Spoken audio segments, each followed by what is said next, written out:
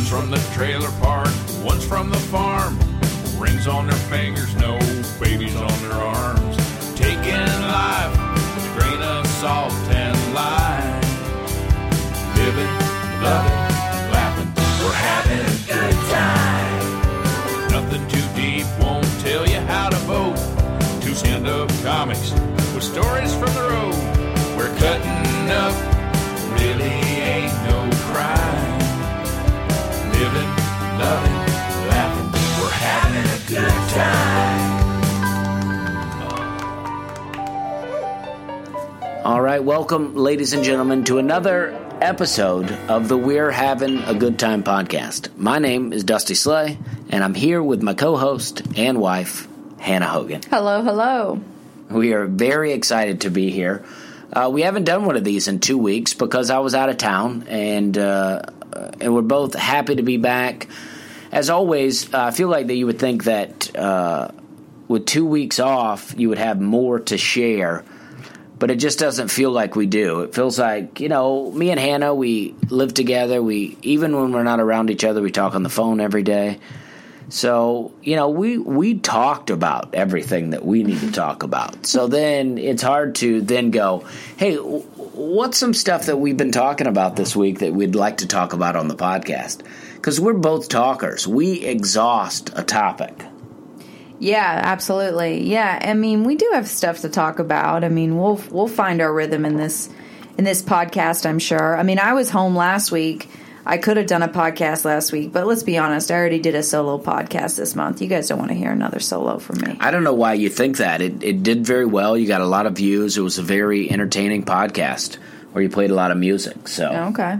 Well, that's good. It was very good. I've told you that. And okay, let's talk about my self-esteem. But we have been doing a lot. There's been a lot going on, so there is a lot to talk about. It's just that when it comes to figuring out what to talk about, we have to figure out something that we still find interesting even after talking about it a bunch. But let's get right into the where we've been, where we're going, because I think that's going to lead us into some good stuff. Where we've been, where we're going. Where they going? Where they been? Where they going? Where they been? Where we're going, where we've been. Hannah, where were you this past weekend? Well, I was here in Nashville. Yeah, all right. So 2 weeks ago, when okay. We were both here last week. We didn't do gigs last week. We were both here. But the week that we missed, I was in Cincinnati. I was at Go Bananas with Jimmy Pardo, and that was really fun. Went up and did that club. I've never been there before. It's a really cool spot. It's a club, I don't know. I guess it's maybe on the first floor, but it feels like a basement. But that's a good thing. Low ceilings, great crowds. Yeah, Go Bananas has got a real good feel to it. I mean, I like the club. I've headlined there one weekend, and I enjoyed it. I thought it was a lot of fun. I worked some good comics, Josh O'Neill, Zach. What's Zach's last name? You just worked with him, too. I don't know. I don't know why I can't think of it. That's a bummer. But Zach's really funny. He took us to the zoo. Yeah. When I was there. He took me and Josh. And Wycuff, is that it? Zach Wycuff? I bet that sounds about right. Yeah. And, funny, all these connections because I did a podcast with Jimmy Pardo last week. Yeah, you were in Los Angeles and you did a podcast with my guy, Jimmy Pardo. Two guys, Dusty and Jimmy. You opened for Jimmy on Friday and Saturday, and then on Monday I was doing a podcast with him. Yeah, that's pretty neat. It was fun. It was a really fun podcast, and we talked about the zoo. So Zach also hosted for you guys, and he invited you to the zoo, and you both said no. Yeah, I mean, it's like we just had shows on Friday and Saturday. So I drove up on Friday, did the shows, and then so you just have one day, before your shows on the Saturday. So I don't feel like going out in the sun, getting tired, having awkward small talk with a guy I met the day before, watching gorillas poop. Like, I don't need it. I've seen some zoos in my day. Well, I think the Cincinnati Zoo in particular is supposed to be one of the best in the country. Well, that's what they say to get you there. And when I went, we got to pet a camel. Met some, I forget the animals, even though we talked about them on Jimmy Pardo's podcast. They came up with the name. I forget what they are, but they're like a giant rodent. They look huge, but they look like kind of like a rat or a gerbil or a guinea pig. Maybe That's kind of nasty, honestly. It is. We were in, like, they had them in a cage, but in a field. And we were just out there with them. And then they started making some weird noise. And apparently they're supposed to be very friendly. But I'm just not that comfortable around animals these days. I mean, I spent a good portion of my life on a farm. But, we had cows and, some hunting dogs. You know what I mean? Like, I'm not that comfortable on a horse. My younger sister rides horses a lot. And I've just not that comfortable anymore. Well, you're not really an animal person. I've never known you to like dogs. I think you grew up in kind of more poor neighborhoods, and they let their dogs run wild. And you had some issues with dogs. Yeah, I like dogs. I mean, I always had dogs growing up. I do like my own dog, but it's just other people's dogs. I feel like, I mean, we were walking in a park a couple weeks ago. And I mean, there was a couple with 2 dogs with them on the other side of the park. Well, and Dusty from, like 1,000 feet away is like, oh gosh. Well, I mean, let's go the opposite direction. Well, first off, they're huge dogs, and they're both not on a leash. It was like a border collie. It was just like a lab. I don't think so. There was 2 big dogs, and yeah, I mean, they're unleashed, and their owners are throwing, who knows what these dogs are going to do. All of a sudden, the dog's like, I got to protect my owner, and it runs up, and then now I have to punch a dog out in the park. I don't want to be the guy that's known for punching a dog in the park. I don't think you'd even get so far as to punch it. I mean, I don't know if we've told this story on the podcast before, but in the early days of Dusty and I dating, I would stay with him in his hotel, when he would be doing gigs, and one time we were hanging out on a hotel patio, and it was pretty late, and then all of a sudden we spotted a big old possum underneath a nearby... This is in Iowa. Yeah, we spotted a possum underneath a nearby table. And we were frightened, and Dusty just ran, and he just left me. He just left me deal with the possum. So I feel like if that's what you're going to do with the possum, what are you going to do with the big old dog? You're just going to run. Listen. If the possum were attacking us, that'd be one thing. Then I'd have to defend you. But we had enough space in between to where we both just take off running. And I don't know how, I'm not going to carry you in that situation. Your legs are working just fine. Right. But this was a huge possum. You remember this possum? I watched it go under all the patio furniture, and then it popped up on the other side, and I was like, oh, man. I don't know if I've ever really seen a live possum at that time. I'd never seen a possum. We don't have possums in Canada. Gosh, I was like, what is this thing? Yeah, it was ugly. Yeah. And I'm not afraid of spiders. I'm not afraid of dogs. I am disgusted by rats and mice. And possums are just, the devil's creation of a rat. It's just that it's a rat in raccoon form. And I am just repulsed by this. It's a mixture of fear, but also just instinctual revulsion that something like that even exists in this world. Yeah, that's why I ran. I mean, I was like, this thing was making eye contact with us. Like, if you had not ran, if you had fell, I would have come back for you. But you saw me run and you ran too. It's like I made a move and you followed my lead. Well, I did. I mean, yeah, and I do remember those eyes because they were red. I mean, it was like when that thing popped out, I was like, oh, man. You know what I mean? Like, I'm still not a big fan of possums. When we lived in the old house... we call that house the rat house. Yeah, if you've listened to earlier podcasts, you know that we lived in a house that just had tons of rats in it. We didn't own it. We were renting it. Personally, I love the house. The rats, that's how much I love the house, that even though it was like infested with rats, I was like, this is okay here. Yeah, and the only reason we moved out is because a criminal moved in, a new roommate, and creeped me out, and I said, let's get out of here. He was pretty creepy. I knew him, and, I liked him, and one night Hannah decided she didn't like him anymore, and it freaked me out about him, and we had a female comic staying with us, and she was going to sleep upstairs next to his room. All right, let's tell this story, and then we'll tell the rat story, or the possum story at the rat house. This is what happened, all right? So... Story time with Dusty and Hannah. We lived in this rat house, and we had like 8 roommates, ourselves included, right? So it's a big house. 6 people total in the house. It's a big house, okay? Lots 6 of bedrooms. Room. Yeah, very spacious, lots of room, old antebellum Southern home. Built in the 1800s. 1872. I looked it up because I like stuff like that. Perfect.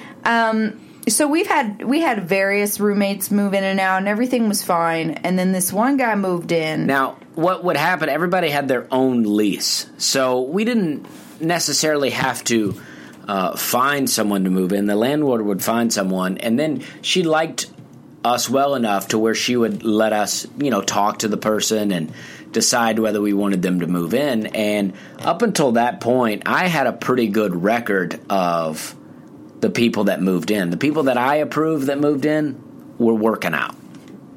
Yeah, but instead of getting the guy to come over so we could all meet him first, you told him he could move in, even though he just called from San Francisco and asked to move in. Yeah, he was living in California. He wanted to move to Nashville. He was like, I got a job opportunity, and I saw this apartment available, and I'd really like to lock it down. We talked for about a half an hour, and I was like, I like this guy. Yeah, Dusty vouched for him based on a phone conversation, and yeah, we did find him from Craigslist. So, but that's all. To be fair, that's where we found all our roommates. Right. But all our other previous roommates had to come in for an in-person interview and be confirmed by everybody else in the house. But in this case, that's not how it went down. So the guy moves in. I was running the show. To be fair, I was running the show. So the guy moves in, and I mean, immediately he's got that little squirrely, little crazy eyes in him. Do you know what I mean? Where you can meet someone and talk to them, and they're saying all the right things, they're socially adept, but their eyes have a real something off in them. And that's what I cued into right away. And it doesn't happen a lot for me. But with him, I was like, this guy's making me feel weird. I know what you're saying now, but at the time, it was like as I got to know him more, it started to be uncovered. Well, I was also saying this guy's creeping me out because this was also in the height of Me Too. Like the Me Too thing had just broke. Louis C.K. just got arrested. So this is when all this kind of like creepy male stuff was really on the surface of every girl's skin. This guy claimed to have a good job opportunity out here, and then when he showed up, he was very well dressed. He was a younger guy. Very well dressed. I was like, I like this guy. He talked a good game, So I was like, I'm into what he's doing. Right, but he said he had a job, and then he gets here and says the job fell through. And all of a sudden we have this roommate that's here 24 hours a day and not leaving the house, and we're like, that's weird. He doesn't have a job. How's he gonna survive? He doesn't seem to be in a hurry about finding a job. So we would kind of like ask him questions. But this was, that part went down at a Waffle House. We had a comic. Well, this is what happened. So, at that time, we would, when comics would come through town to Nashville, we would often, let people stay with us, and crash at our place because we had a spare room. And sometimes people will stay with us and we don't even know them very well. It's like a friend of a friend. And that was the situation in this instance. A female comic came to stay with us. And she was a friend of my friend in Los Angeles. So I'd never met this woman before. And I don't think she had ever been to the Waffle House, and I don't think this roommate that we had ever been to the Waffle House either. Right, so what happened is Dusty had a comedy show, and this woman was on the show. This comedian was on the show, and our roommate went to go watch the show, right? Right? For the second time in a row. At that point, I'm loving the guy. I'm like, wow, this guy's actually coming out supporting my shows. I'm into this. I'm bonding with the guy. We're becoming better friends than ever. Right. So then after the show, Dusty calls me up and he's like, we're going to go to Waffle House. Do you want to join us at the Waffle House? And I said, sure. Now, just for insight into this story, you don't think so? Okay. I just want to give a little insight into my psychology, but Dusty says he wants me to leave that off this podcast. Let's just say I had a headache, so I took some Advil. All right? Oh, jeez. But it was like, California Advil. Oh, jeez. And so I show up to the Waffle House, and, I got my spidey senses on me, right? Okay. You could just tell the story without any of that. None of that. Well, but that was a big part of it, though. But in the end, your intuition was right. So exactly. Just let it be your intuition. Yeah, but I just, it's just like I just wonder how I would have. But I don't think it would have been so heightened had I not had this. But it's Advil. Unnecessary, and it makes your argument seem less valid. Well, it's not though. Because makes it seem that way. I show up to the Waffle House and I'm feeling weird. Okay, I'm feeling strange, and I feel like I'm feeling strange because of this dude. Because this dude is making me feel creeped out. Me and Hannah he's making me feel creeped out the way he's talking to this other female comedian who I don't know very well.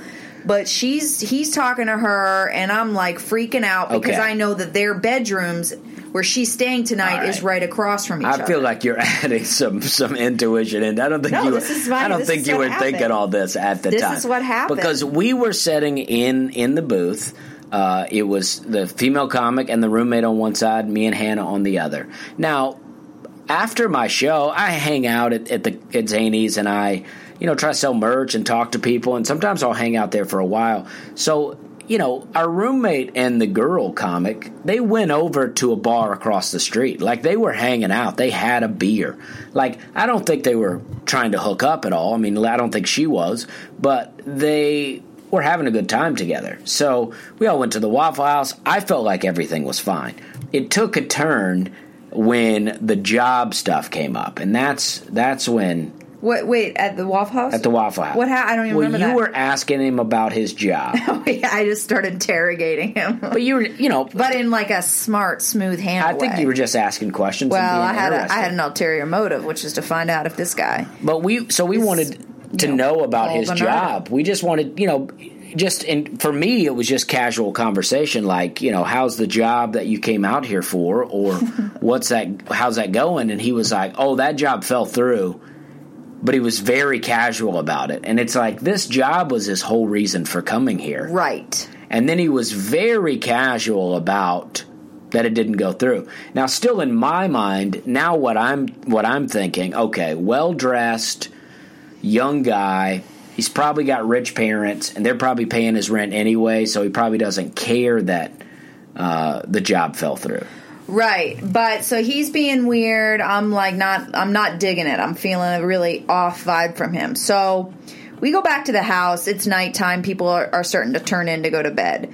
I go downstairs with Dusty, and I just start to get paranoid. I start to get up until worried. this point, I'm still fine. I start to have a crisis of conscience because I've invited this woman to stay at my house. This Me Too thing is happening right now, and I don't know who this psychopath is that just moved in 2 weeks ago, and I feel like I kind of need to protect her safety because if this guy's a crazy dude and he's sleeping next to her, I don't know what to do. So they're in separate bedrooms. They're in separate bedrooms, but they're right next to each other. We actually had her in a very safe place.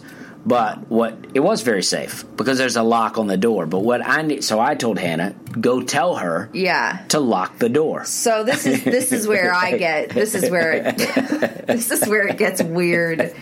Me and this woman don't really talk a lot, but now, I mean, she's fine. We follow each other on Instagram. But so I go up to her room, and I'm like, hey, I don't want to freak you out, but that guy that was just with us at the Waffle House, he just moved in 2 weeks ago. I'm really creeped out by him. I think he's a crazy psycho drug addict from San Francisco.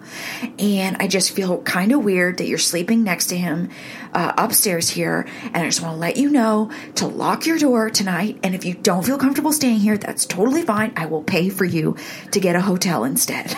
And she's like, what? Oh my God. And I'm like, look, I know it sounds weird. I don't want to freak you out, but I also just can't in good conscience, have you sleeping in this room.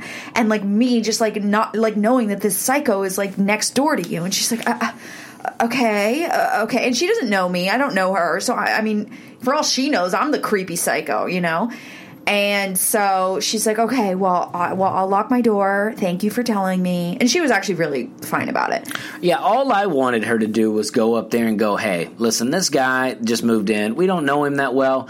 I just think it'd be a good idea if you just lock this door tonight. Oh, no, I came on full panic face. I mean, even that sounds creepy, lock this door, but it's like, hey, we don't know him, and he's up here, just... But imagine that, like, your friend hooked you up with someone in Nashville, you're already staying in someone's home you don't know, and then the person whose home you don't know, you're like, hey, Jeffrey Dahmer might be sleeping next to you. Not Jeffrey Dahmer. What's the other guy? Or even imagine this. You go do someone's comedy show, and then as you're getting ready to go to bed, that person's wife comes up and goes, hey, I don't know the guy that's in the bedroom next to us. Lock your door. Yeah. Lock your door. Yeah, so she was like, okay. I think maybe she figured that, like, I'm just a little bit weird, and but in the end, she probably just appreciated that. I hope she just appreciated that I gave her the heads up. So she just stays the night and then takes off the next day. But the next thing that happened, that was like sort of the final thing. But remember when we had that leak? And you had to go into his room. Yeah, this is when we realized, okay, this isn't just in Hannah's head. It is in Hannah's head, but Hannah, crazy little Hannah, she knows what she's talking about. Her instincts are on point. This is the thing, though. I think there was two things that happened relatively quickly, though. I think I had gone in his room prior to and saw it and was like, dang, dude. I went up there because we were about to hang out. So I went up there and he had just moved in, and I saw his room, and he was like, it was just like a pile of clothes and a deflated mattress, like not a pile of folded clothes, just a pile. So and we had already had a guy up there before him that was sleeping on an air mattress that would smoke cigarettes up there, and it's not allowed to smoke in the house, and he had cigarette butts everywhere. It was sort of the cursed room. Like, whatever room they moved in there, they were always weird. Yeah. But, but what happened, we had a leak in the house, and so I had to go up there. Oh, no, now I'm feeling like I don't know. Anyway, let's forget all that I said. I went up there because we had a leak in the house, and the guy had to get in to repair it. And I didn't know where this guy was at. The roommate. So I was like, I don't know. We need to get this fixed, though. So I just went up there. We had to go through his room to fix the leak because he was beside the bathroom. So I opened his door, and it was just like, I was really taken back. It felt like, as Hannah says, a squatter lived in there. Yeah, I mean, at this point, he'd be living there for maybe 2 months. Yeah, he had been there for long enough for to get it down. Yeah, it was like a trash, cattle trails, like the entire floor is just covered in trash, dirty dishes, just absolute filth, an air mattress. But, like, that's fine. A lot of people live in air mattresses, but it was just, like, a really, like, squalor. Just complete. Like, you walked in and you're like, how does anyone live in here? Like, no table or nightstand or desk or bookshelf or dresser. And not like this guy's an extreme minimalist, but his clothes are neatly folded in the corner. Like, and what was so... Just squalor. The guy, it's like... What was so weird was the guy was so well dressed. He always looked good, so that when I saw his room, I was just like, oh, this is not matching up at all. Yeah, it was like very duplicitous to see, the way he presents himself, and then to actually see, what he's living in. Very, very telling, very disturbing. I didn't see it, but Dusty told me, and my imagination ran with that. So that was the main reason that we moved out of the house. But then thereafter, every time he was around, I just ran away. I was so creeped out by him. I couldn't look him in the eyes. He ended up being so weird to me. I think he had a real alcohol problem. Like he was always drunk. I think it was. Yeah, do you think it was alcohol? I think he definitely was drinking a lot. It was definitely some sort of substance abuse problem. I actually think it was like H. Like, I think it was like drug. I think it was drugs and alcohol. I mean, because, he was drinking a lot.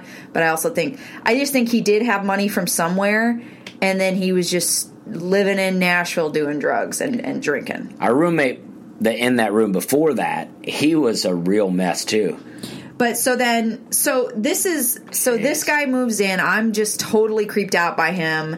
At this point, we've been living there for maybe 2 years. And I said to Dusty, I was like, we got to get out of here. Now, I've been there for longer than that. Yeah, Dusty been there, but I've been there for 2 years. Now, keep in mind, we're in our early 30s at this point. I've just moved from Canada down here. We have roommates.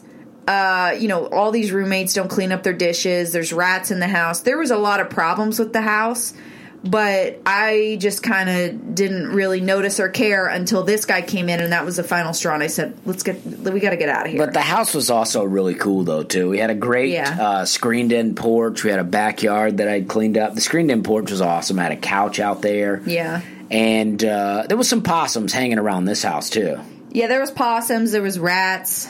The one time me and one of the roommates left some cat food to feed these stray cats. We put cat food on the front porch, and we left the porch light on, and then we went out there, and there was a little possum sitting at the bowl eating the cat food. But he was picking up the cat food with his hands and just pulling it up to his mouth. Little rat hands. And rats with hands. So we just watched this giant possum rat on the front porch eat cat food. And then the neighbor, one time during the day, had a possum on their roof.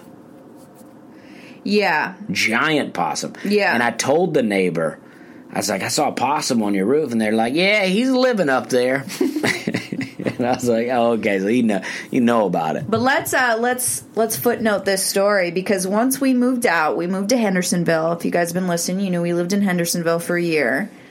And we actually have more complaints about Hendersonville than we do about we have stories of the rat house, but we do remember it fondly. But Hendersonville was just suburbia, and it just beats your soul down in a special way. I really hated it. There was 2 swimming pools at this place, and I think we went to each one time.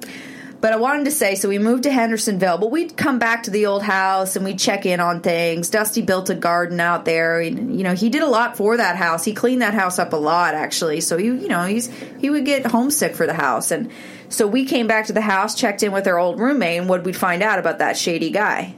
He's gone. He stopped paying rent, and he got kicked out. He got kicked out of the house because he stopped paying rent. And so it's like, people like to say, oh, Hannah's just neurotic and crazy and, just judges people unfairly. She's a bitch. But it's like, guess what? I nailed that guy right away. I was like, I am not staying in a house with this one. Absolutely not. Well, maybe if you had stuck around and you could have had a positive influence on the guy's life. No, that guy was walking with too many demons around him, I'll tell you that. Well, yeah, he was struggling, that's for sure. And but yeah, because he clearly just wasted all of his money on drugs and alcohol, lost his jobs. Colby and Cody both lived in that room too, and they were fine. So yeah, the room took a turn. Oh, James ended up. Did James end up? James lived in that room for a while. James was in that room, and then he wanted the less expensive one. Yeah, that's a good deal. That less expensive room was the way $250. $250 a month is a tiny room. That's what I lived in when I first moved there. And tiny room, no insulation really. So in the summertime it's super hot. In the wintertime it's super cold. But man, $250 a month. And it was perfect for me when I moved in, because that was the room that I rented when I first moved in, because I was just on an entertainment visa for my first 2.5 years. So I could only work as an actress or a stand-up comedian. So I couldn't even get a part-time job to make more money. So I really had limited, I had my savings account basically, and then feature gigs and hosting gigs. So, so it was pretty important for us to not be spending a lot of money. And geez, when we look back on it, we really didn't have any money at all. I can't believe I was like, Dusty's the best. I love that room. I was so in love with you that I was like, yeah, Rat House. I love this. Well, it was great. It was. We had a good time. So, yeah, the house was great. And to be honest, the rats weren't a problem the whole time. All of a sudden, we had a real rat problem. Well, we had. I actually think that we always had the problem, but all of a sudden we're like, let's fix this. No, I think we had more cats in the area for a while, so we didn't have such a problem. Well, the rats started to get cocky.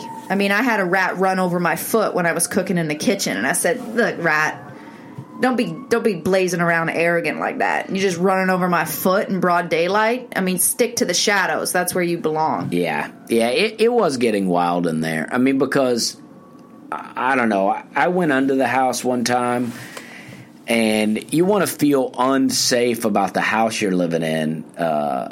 You live in a house built in the 1800s and then go under there and you go, oh, this is just stacked on some columns of rocks. Oh, okay. So this could fall anytime. Well, we also live near a rock quarry, so literally it was caving in. Like there was walls that were cracking. Yeah, because every once in a while you would hear like an explosion and then the house would tremble like a tiny earthquake. The first time I felt it, I thought that we actually had an earthquake.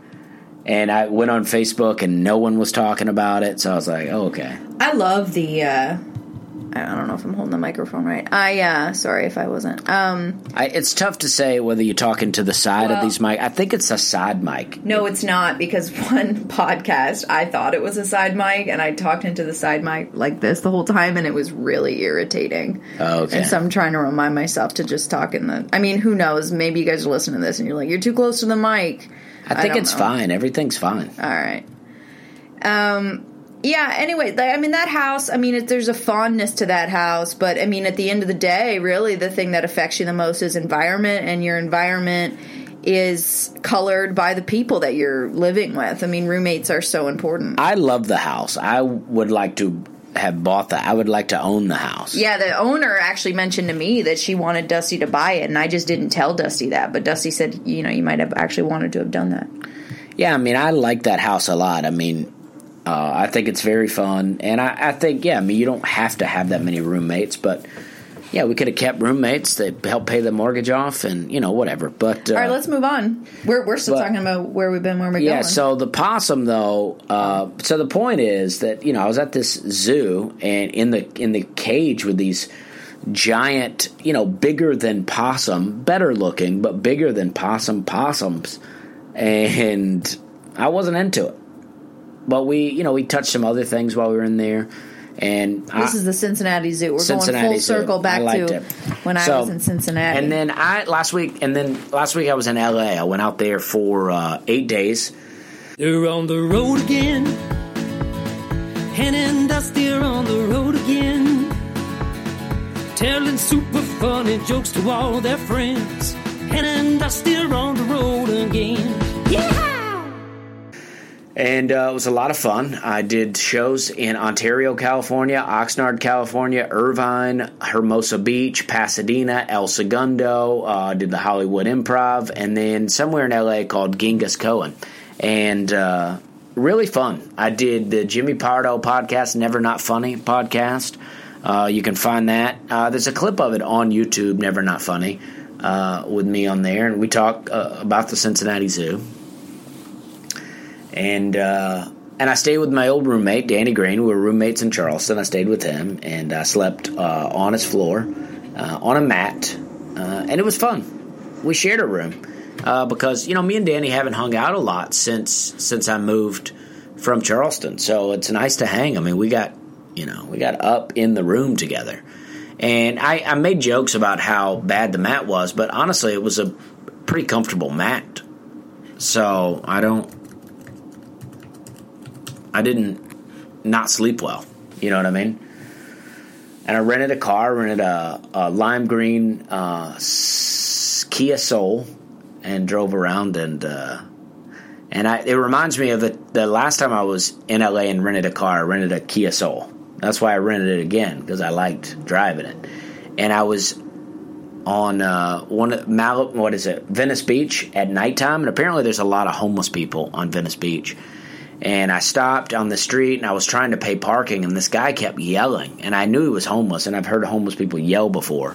So I wasn't really alarmed by it, but then he started to get specific, you know? He was like, I wish I drove a Kia Soul. And I was like, there's only one car on this street, and that's me. And maybe it was our old roommate. Yeah, maybe. And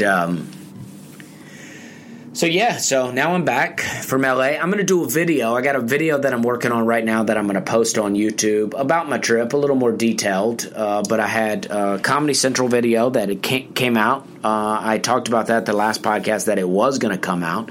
And now it's come out, and it's very close to being at 1 million views. So it's done really well. I think it's at 985,000 views. So if you want to go on there and watch that, share that with your friends, help that hit 1 million, that'd be great. I don't think hitting 1 million is going to do anything for me except for let me be able to look at it and go, man, that's cool. Bragging rights, I guess. And then where are we going this weekend, Hannah? All right, I'm going to the Grove in Lowell, Arkansas, and I'm going to be opening for Stuttering John from the Howard Stern Show. That's exciting. Well, previously from the Howard Stern Show. He's no longer an affiliate. Well, that's exciting, but also exciting that you're going to the Grove. We love Bill and Rhonda. Yeah. At the Grove, we like going to Lowell, so I'm excited that you're going there. Yeah. And I also, you know what? Speaking of the Grove, Lowell, Arkansas, NWA, Northwest Arkansas, and possums, me and you saw a baby possum. Oh, yeah. Now, a baby possum, on the other hand, very cute. Yeah. We really liked that thing. Yeah, it was just right on the middle of the road. Yeah, it was like on a back road. We got video footage of that on YouTube, actually. Did we put it on YouTube? Yeah, that's part of that Arkansas video. Yeah. Oh, yeah. Yeah, we got I got some videos on my YouTube channel I call it On the Road, and On the Road with Dusty Slay. So that is our, Bentonville trip. I don't know if it says, I think it says Lowell trip. And, I got a little possum on there. And it's fun. All those videos are fun. They're far too long. I mean, I realize that most people aren't watching 20-minute videos on YouTube. But if you want to watch it, they are entertaining. And like I say, I got my Montana one has done very well. I have one from Erie, Pennsylvania that hasn't done that well, but I think it's very funny. And I'm about to put one out from LA. Probably today I'll put that out. I'm going to be... And this podcast. Yeah, I'm going to be getting a lot of media done today. And then, so Hannah's going back to the Grove, and then this weekend, Friday, May 31st, I'm going to Cedar Rapids, Iowa to open for the band Alabama. Wow. That's pretty exciting. That is exciting. It's almost too on brand for you. Yeah, I'm so pumped. I mean, I've always been an Alabama fan.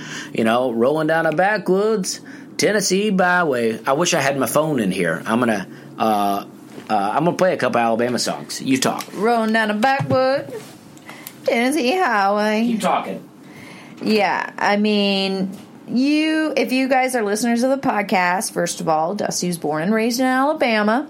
At my home's in Alabama. So that's self-explanatory. And then there is a band that is named Alabama. So, it goes without saying you're going to probably be partial to a group. Not only that, but they're also really great. Here's a couple of favorites.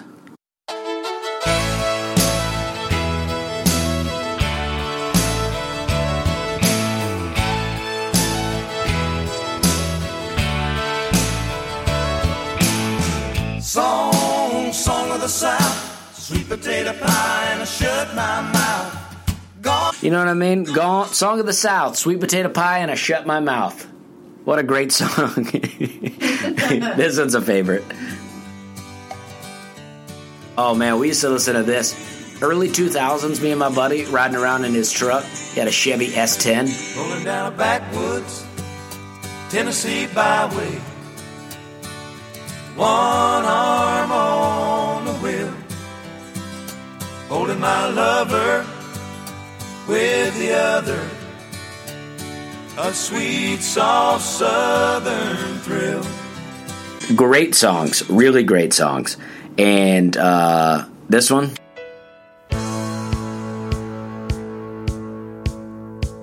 If you're gonna play in Texas, you gotta have a fiddle in the band. That lead guitar is hot, but not for Louisiana man.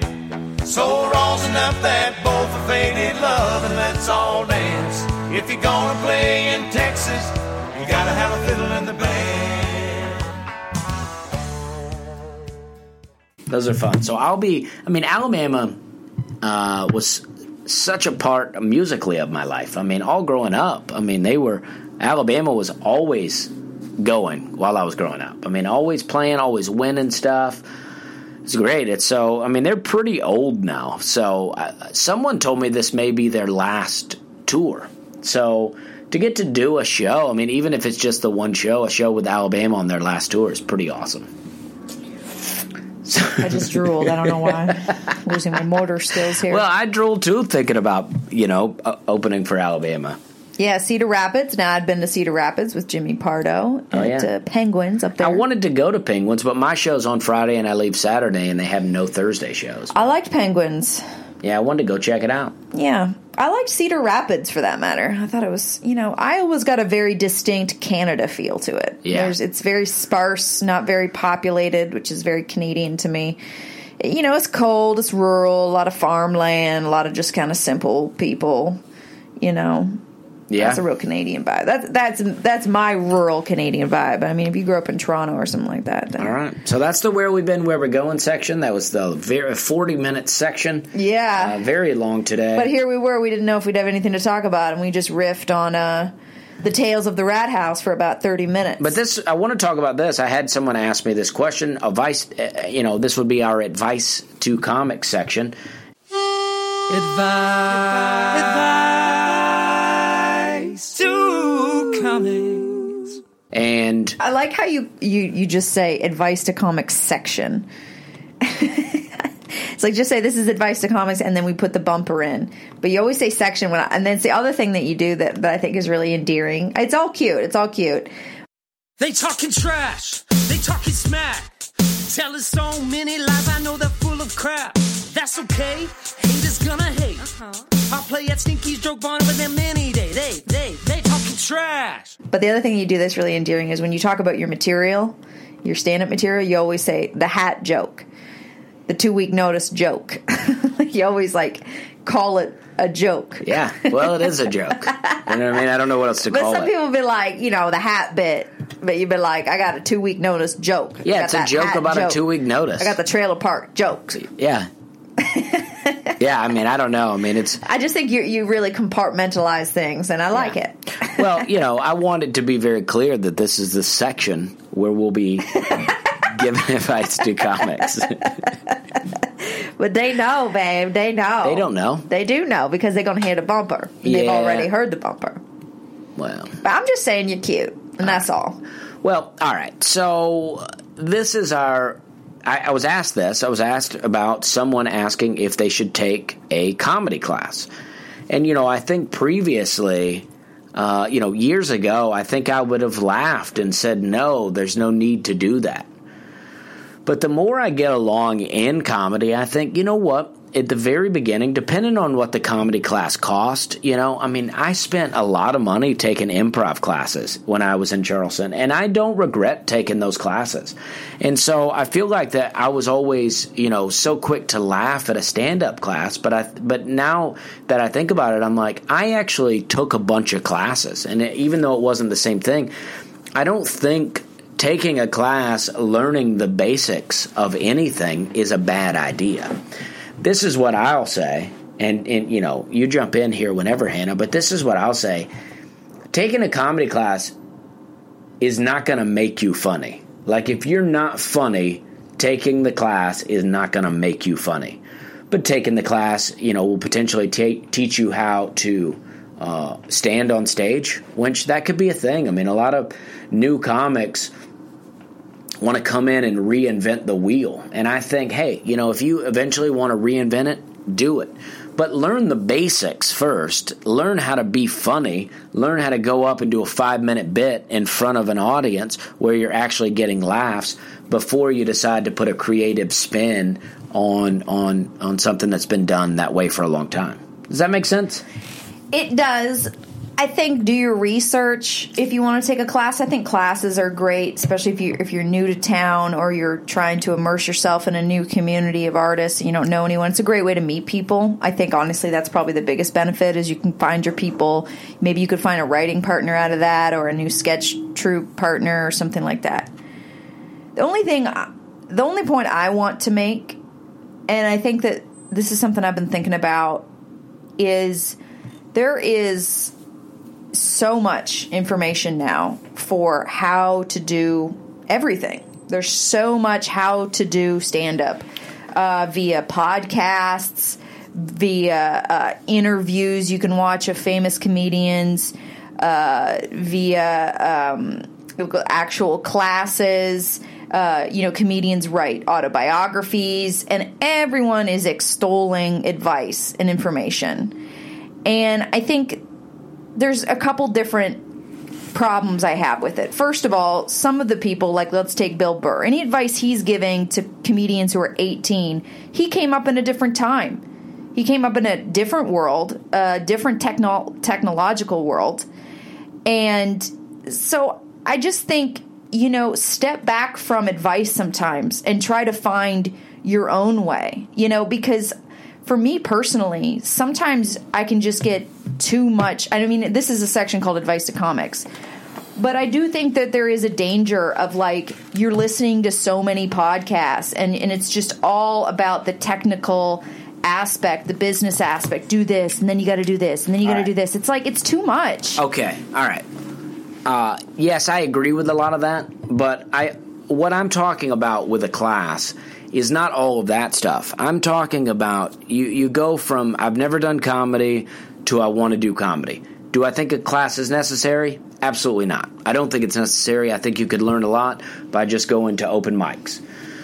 But I think that going to a class, if you're very nervous about it, some people are very nervous about it, right? You go to a class, you do your research for sure, but the class should hopefully teach you the basics of writing a joke, writing a few things, set up, punchline, rule of three, a few different kinds of jokes, teach you about stage presence and standing there and what to do and not do this and don't do this and don't say, oh, what else? Have a plan, know what you're going to say. And I think that you can get that from a class. I agree with a lot of what you're saying, but I think that some of that stuff, like learning the social media stuff, to me that comes way later, right? Because if you go viral and you're not a good comic, that's still going to be good for you because you're going to make some money.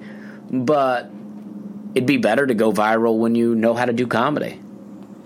I'm not talking about going viral. I think the new how to do stand-up comedy class is online. I think people turn to podcasts for advice. I think they they'll listen to Bert Kreischer's podcast where he's just talking to comedians. I just think so many people put so much emphasis on their idols instead of, and then just follow that advice blindly instead of really just doing it and finding your own flow, finding your own artistic voice, finding what makes sense to you, picking up and learning business clues along the way. Right.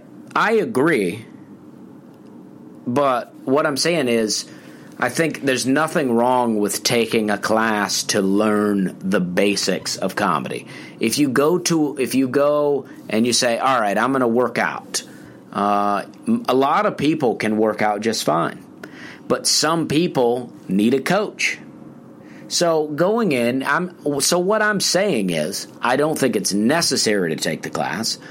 But I also don't think take every advice from everybody that you hear. But I'm saying if you feel like you need a class, do your research on the class, try to see some of their former students, see if they've had some success, maybe even talk to some of the former students if you know them in the community. But I don't think learning is ever bad. And I don't spend tons of money. I don't know what these classes cost. But I know that Rick Roberts teaches a class, and he's had, Brian Bates initially took that class when he came out, and I think learning the basics can be really helpful. And Sean Parrott now teaches a class. I don't know the classes. I'd like to have Sean Parrott on to talk about it. Yeah, I mean, I agree with you, Jesse. I think physical in-person classes can be beneficial, right? I think maybe we're talking about two different things, but in the same family of things, because I do think more people are turning to the internet for advice and how-tos and autobiographies and podcasts and interviews. And it's just dude, you talk to comedians now and they're like, well, Whitney Cummings said on such and such podcast that blah, blah, blah, blah. And you're like, well, what? How does that apply to you? You're 30 years younger than her. Right. I mean, that's why I don't think the basics for comedy have really changed that much. even since the beginning. I mean, the basic of comedy is that you stand there with a microphone, you have something funny that you want to say, and you say it. Certain things have changed, like there's certain things that we don't say anymore, that certain, there's joke patterns. You can see a comic, you see him on stage, and you go, oh, that's old school. They have an old school style. That's why I think it's important to do road gigs and also do cool gigs. And not that there's not cool road gigs, but you know what I mean. You want to work the road and learn how that's going, but you also want to do the cool, hip spots. I mean, that's why being in L.A. this week, doing some stuff was, challenging for me and fun, is because, a lot of times I'm standing in front of a younger audience than I normally am, and it's it's like, okay, let me see how relevant I am, and it's fun. I have a good time with it. The Ice House I did in Pasadena, wild show, and I felt like they were laughing at me. It was like, they may have been. When I took the stage, it felt like that'll be on the video. It was so much laughing and screaming. It felt like they were laughing at me, but I just rolled with it. And then it was funny, so it was all okay in the end, right? They were like laughing at me almost, and then I just rode that wave, and ended up being a really great show. But putting yourself in as many situations as possible helps you roll with it. But I think sometimes in the beginning, just learning how to write a joke. I mean, I never took a stand-up class, but I had friends that helped me write jokes. I had friends that helped me with different things. And I do think in your first 3 or 4 years, sometimes the best help comes from your own peers who watch you all the time and are like, hey, I noticed you do this. Like, maybe don't do that anymore. Right. Or try doing this instead, because I feel like you're kind of going in circles with I remember, like, for the first 3 years that I was doing stand-up, I was obsessed with writing new material because obviously I felt like, my next joke was going to be better than my old joke, right? So everywhere I went in Toronto, I did new material everywhere. Like, I very rarely did anything. And then my one friend, literally after 3 years, he's like, you're always doing new material. He's like, why don't you just work on 5 minutes and get that good? And then that way you're going to get booked on more shows, and then you'll have your 5-minute showcase. And it blew my mind. I mean, that should have been obvious to me, as a 28-year-old, 29-year-old person or something. But it wasn't. And I thought, wow, yeah, you're right. I'm just wasting so much energy, we're trying to write new things every single day. I should be focusing on building 5 minutes. And that was true for me. Some people might be more prolific writers, might be more natural stand-ups, and, their method is completely different. But for me, it really helped me, just have my friend, someone that I trusted, be like, don't do this anymore, just do this. And then it worked.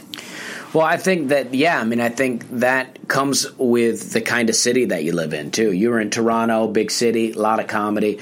I started in Charleston, and it's like, I started with improv, and a lot of my friends that I met through taking improv classes ended up doing stand-up comedy with me. And that's, how I, moved through it. And a lot of those friends are the friends that helped me write jokes. So it's like, if you're new to the entire community, taking a class is a good way to meet people. But also, because this is what I always say. If I go to an open mic scene in any city, I go and then I just do good jokes, and then I make people laugh, and then I make friends that way, right? But if you don't have those good jokes yet, it might be harder. It might be a different experience. So, having a buddy going into the open mic thing might make it a little easier. I mean, I remember some of my early comedy shows way back, because I did a little stint in comedy in like the early 2000s. I quit and then came back, but I would be super nervous. I was like 21, 22, and it would just make me so nervous. And then I would just have to be so I had to have my whole set written out, and memorized so I could go up and do the jokes. And it took me a long time to really, honestly, it took me some growing up and some maturing in order to be good at comedy. I just needed a confidence that I didn't quite have yet. So sometimes it just takes time. But but I would always want to take friends with me. And I would always say this, and I think that Brian Bates could speak to this based on that story that he shared on the podcast once, but it's like I would always want to take a friend with me just in case I bombed, me and my friend could laugh about my bomb on the way home, and I wouldn't just have to sit on it, you know? I wouldn't just, because Brian told the story about him bombing at that cattle auction or whatever, and then having to ride back in the car with his mom, you know? Oh, gosh. Like that's awful. Like that's painful. But he if you bombed in front of his mom and her friends. Yeah, and then had to ride home and with then his no mom. one bought his album when they were trying to auction his album. I mean, frig, dude. A lesser man would not have continued doing stand-up after that. I would have just been like, all right, I guess I get it, God. You want me to quit comedy. Okay, thank you.